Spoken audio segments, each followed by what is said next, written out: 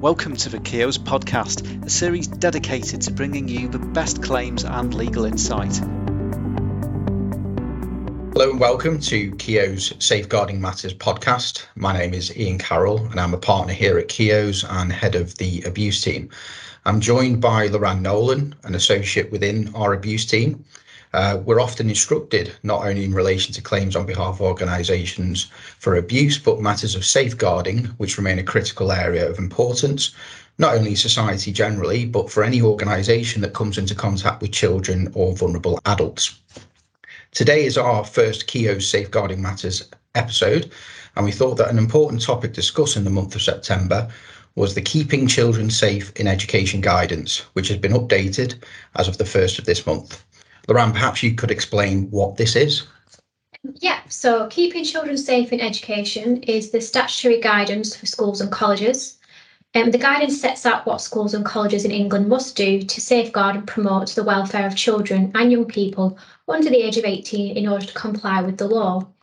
So it's directed at governing bodies of maintained schools, nursery schools and colleges, proprietors of independent schools and non-maintained special schools, management of committees of pupil referral units and senior leadership teams. So schools and colleges in England must have regard to this guidance when carrying out their duties, and where the guidance states schools and colleges should do something, it should be followed unless there is a good reason not to. So as a result, it's essential that everybody working in a school or college understands their safeguarding responsibilities. So the first guidance document was published by the Department of Education in March 2014. Is this the first time that it's been updated? No, it's actually updated quite regularly and according to new government requirements. The document itself is split into 5 parts. Part 1 is safeguarding information for all staff. Part 2, the management of safeguarding.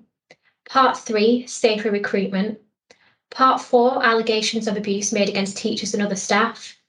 Part 5 is child-on-child sexual violence and sexual harassment, and then we have annexes A to H, which are found at the back of the guidance, and they expand on topics covered in the main parts of the guidance.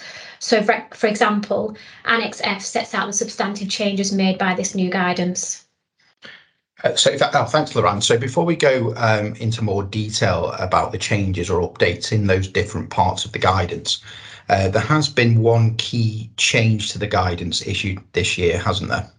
Yes, that's right. So the Department of Education has previously issued advice on sexual violence and sexual harassment between children in schools and colleges.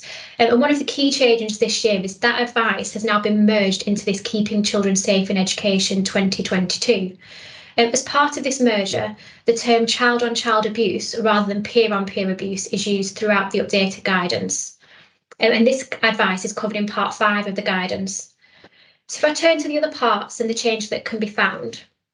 In Part 1, safeguarding information for all staff. So domestic abuse has been added to the list of safeguarding issues that all staff should be aware of. The guidance makes it clear that domestic abuse can be psychological, physical, sexual, financial or emotional. It can impact on children through seeing, hearing or experiencing the effects of domestic abuse and or experiencing it through their own intimate relationships. In Part 2, the management of safeguarding, there is an emphasis placed on the fact that governors and trustees should receive appropriate safeguarding and child protection training at induction and then at regular intervals thereafter. And the training should provide them with the knowledge to ensure their school's safeguarding policies and procedures are effective. There are also some other important messages about the Equality Act and online safety. The latter of particular importance given the revelations around Everyone's Invited that developed last year. Yes, firstly, the guidance sets out the significance of the Equality Act 2010 to school safeguarding, including that schools and colleges must not unlawfully discriminate against pupils because of their protected characteristics, must consider how they are supporting pupils with protected characteristics, and must take positive action where proportionate to deal with the disadvantages these pupils face. Schools and colleges also need to be aware that pupils with protected characteristics may be more at risk of harm and integrate this into the safeguarding policies and procedures. Turning to the issue of online safety, it is important that governing bodies and proprietors should regularly review the effectiveness of school filters and monitoring systems.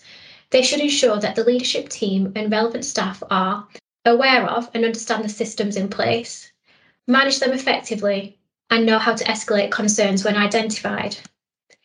Schools and colleges should use communications with parents and carers to reinforce the importance of children being safe online. Schools should share information with parents and carers about what systems they have in place to filter and monitor online use, what they are asking children to do online, including the sites they will be asked to access, and who from the school or college, if anyone, their child is going to be interacting with online. And finally, under this section, the guidance now emphasises the importance of providing LGBTQ+ children with a safe space for them to speak out and share their concerns with members of staff. Moving on to part 3, which deals with safer recruitment. In order to have a robust recruitment process, the guidance clarifies that a CV should only be accepted alongside a full application form, and it is not sufficient on its own to support safer recruitment. In addition, schools should consider online searches as part of their due diligence checks on shortlisted candidates. And what about allegations that are made against staff, which unfortunately remains prevalent in schools in the past and even today? So part 4 covers allegations made against and/or concerns raised in relation to teachers. The guidance helpfully reminds everyone that learning lessons apply to all cases and not just those which are concluded and found to be substantiated.